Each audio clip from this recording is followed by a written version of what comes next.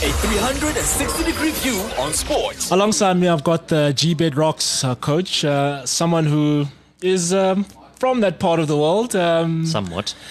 And has made it his home. Coach, how are you? Very good. How are you? Oh, good, thank you. It's good to have you. How's preparation been? It's been fantastic. I mean, having the opportunity to come in at a stage where you do have a process of 3 months to try and instill certain values that you believe in, but also more importantly, trying to get a common goal and vision in terms of where we want to go.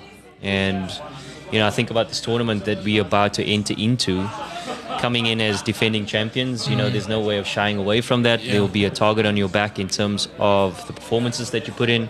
There'll be an expectation. There's a responsibility that comes with that. But that's the excitement of the role. Leadership is something that you really have to take on board. And unfortunately, when things don't go well, you have to be the front and center guy. But when things go well, you have to take a back seat. That's leadership for you. And I'm excited to see the group that we have really get out there and put in some performances. We've had great conversations. We've prepared well. We understand what we're coming into, and this group of guys is just really exciting to go. Yeah, and like you said, there's be people keeping an eye on you guys. I want to go back to a little bit where we're talking about you've been a consultant before. Sure.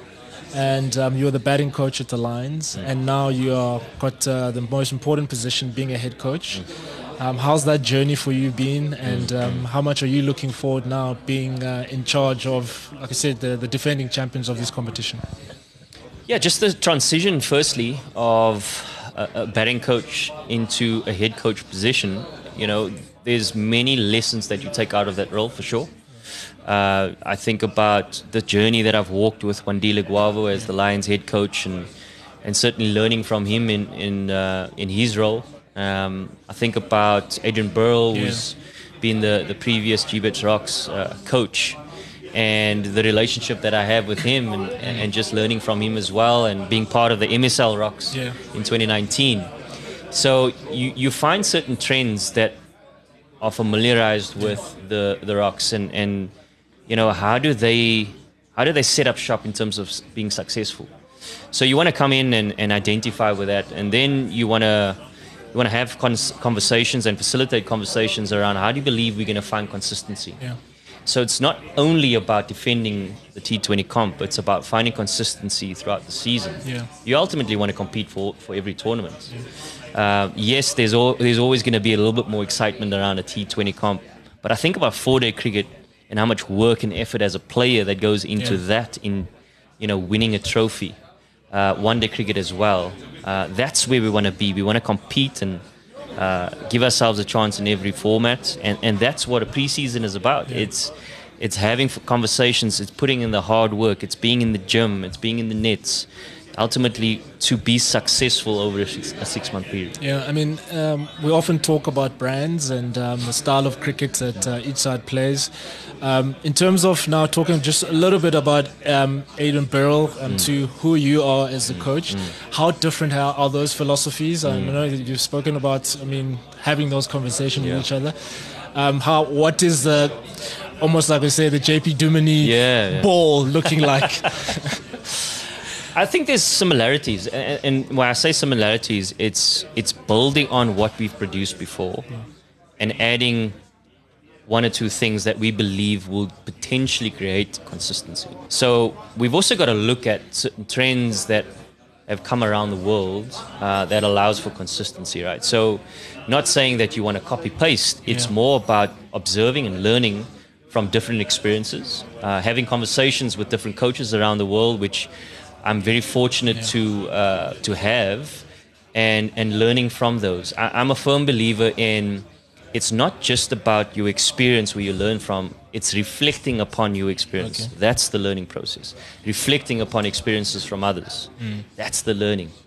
And now it's about coming in and sort of rubber stamping an identity that is affiliated to you, but more importantly, the collective group. So you're trying to instill a style of play, a brand of cricket that looks positive and entertaining, But how do we find consistency with it? It's not a carefree, just hit every ball for six. No, it's identifying the conditions. It is allowing ourselves to have various options.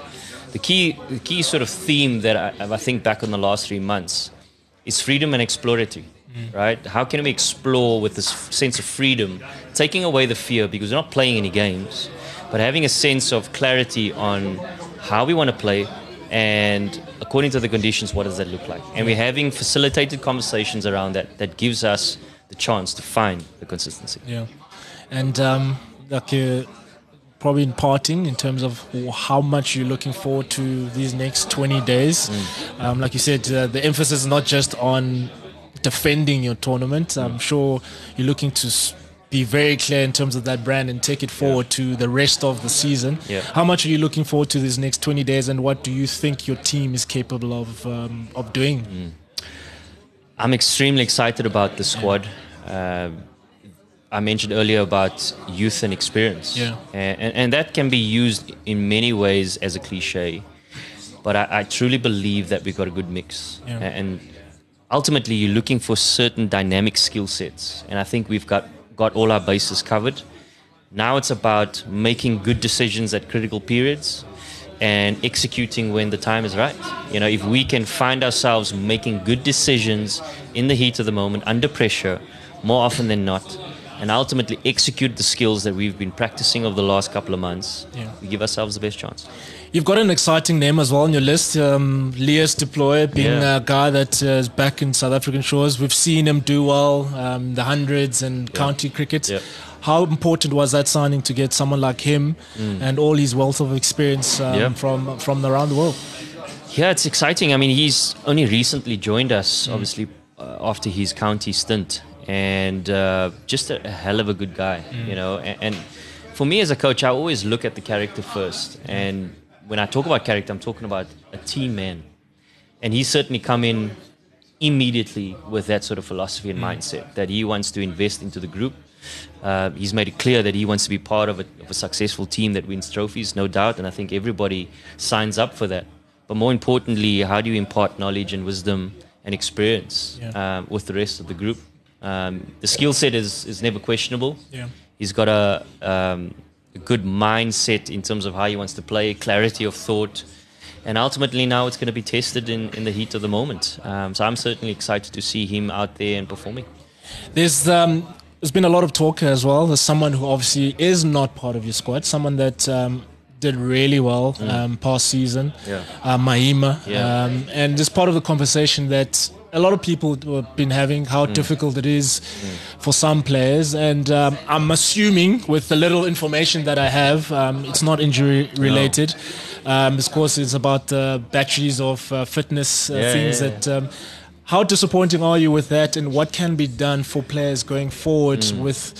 I mean, we know what he brings on the field, but how can we match what he brings on the field with obviously some of the important parts of cricket, such as fitness? Well, I think first and foremost, let me say that as much as we are disappointed, I wouldn't put it past him for him to be even more disappointed. And it's never an easy conversation. The unfortunate thing and fortunate thing, you think about professional sport, you think about professional cricket, there is a level and standard that we all have to operate by. And there are benchmarks that have been set for us to be the best that we can be.